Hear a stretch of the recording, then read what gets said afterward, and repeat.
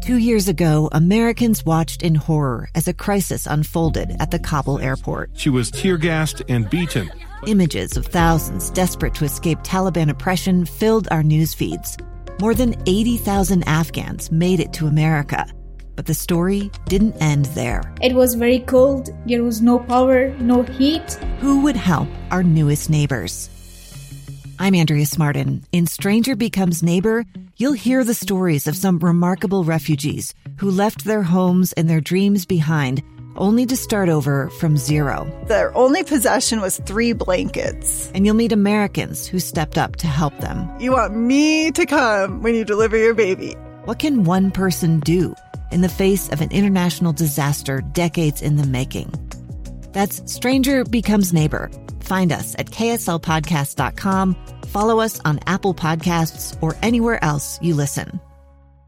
Back to the program. Lee Lonsberry here. Live Mike's the name of the program. This is episode 18. Thanks for listening. Hey, I haven't begged you to share this program with your friends yet today. Let me do that for the first time. If you've got a friend, you've got some family members, you've got some kids or whatever, tell them about this new cool show you can listen to. Please. We do a lot of work.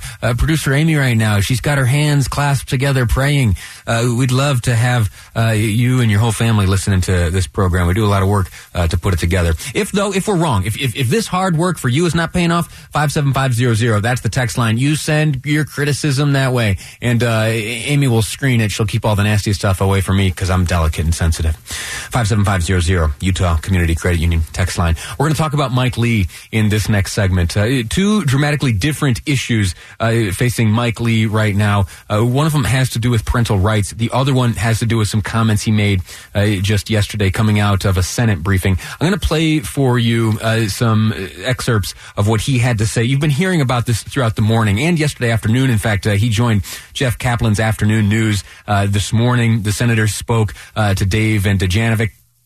And then President Trump had some words to share about Mike Lee. So let's walk through what the senator has said over the past little bit. And then, please, I'm going to try to race through this because this deal on parental rights is important. Again, it has nothing to do with Iran, but it's something else that Senator Mike Lee is working on. So here, let's take just a moment, hear what the senator had to say as he was emerging yesterday from the classified briefing delivered by Secretary of State Mike Pompeo and others following the airstrike, the drone strike, which killed Iranian commander Qasem Soleimani. Here's the senator yesterday speaking as he emerged from this briefing.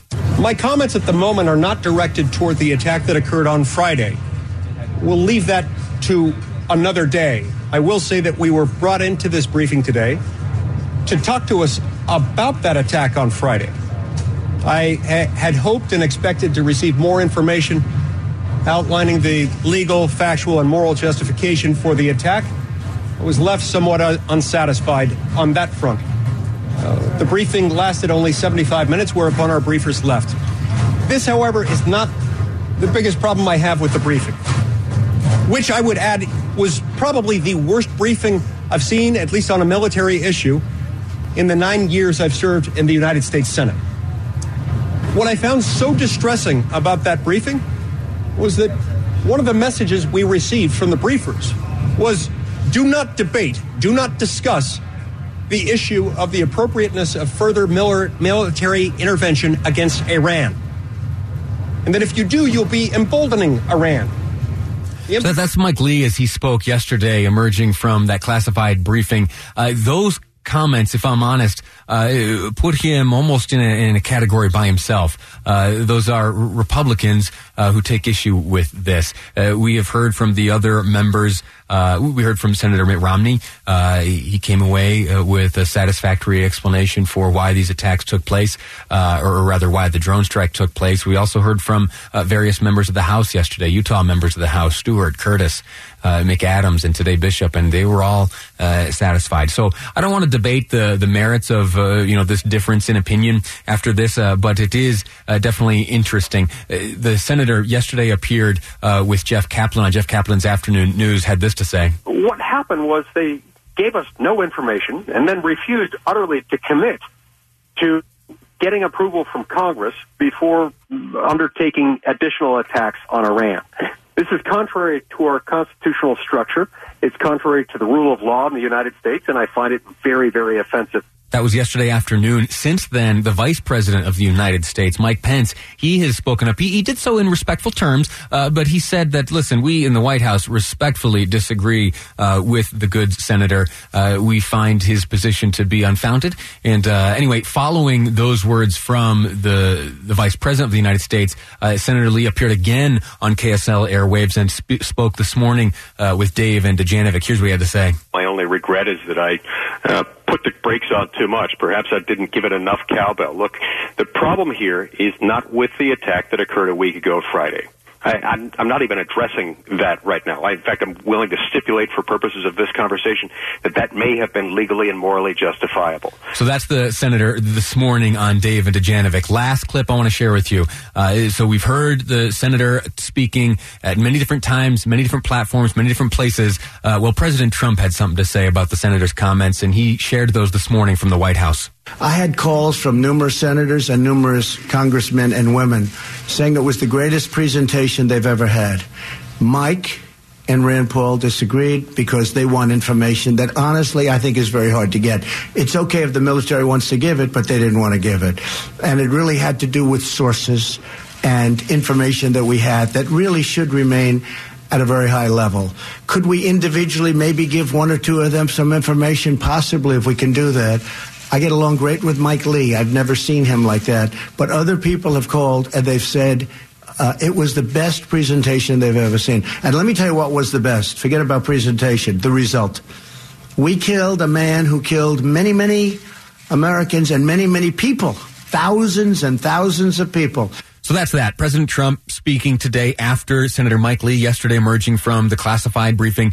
If I'm honest, I'm going to exercise some restraint here. I don't exactly have any strong opinions, and I have withheld formulating these opinions because I know that so much of this issue is based on classified information.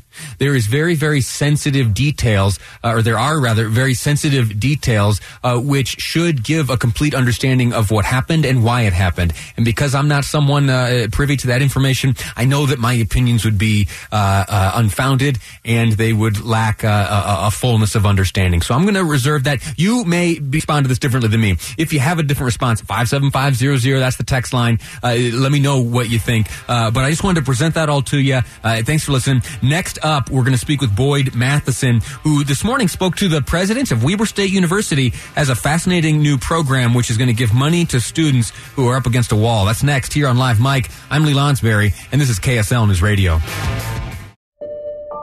I'm Dave Cawley, investigative journalist and host of the podcast Cold.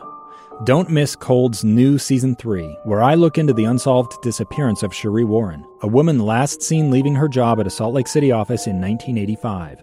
Police cast suspicion on Cherie's estranged husband and boyfriend, but never made any arrests or recovered Cherie's remains. Find Cold Season 3, The Search for Cherie, anywhere you get your podcasts.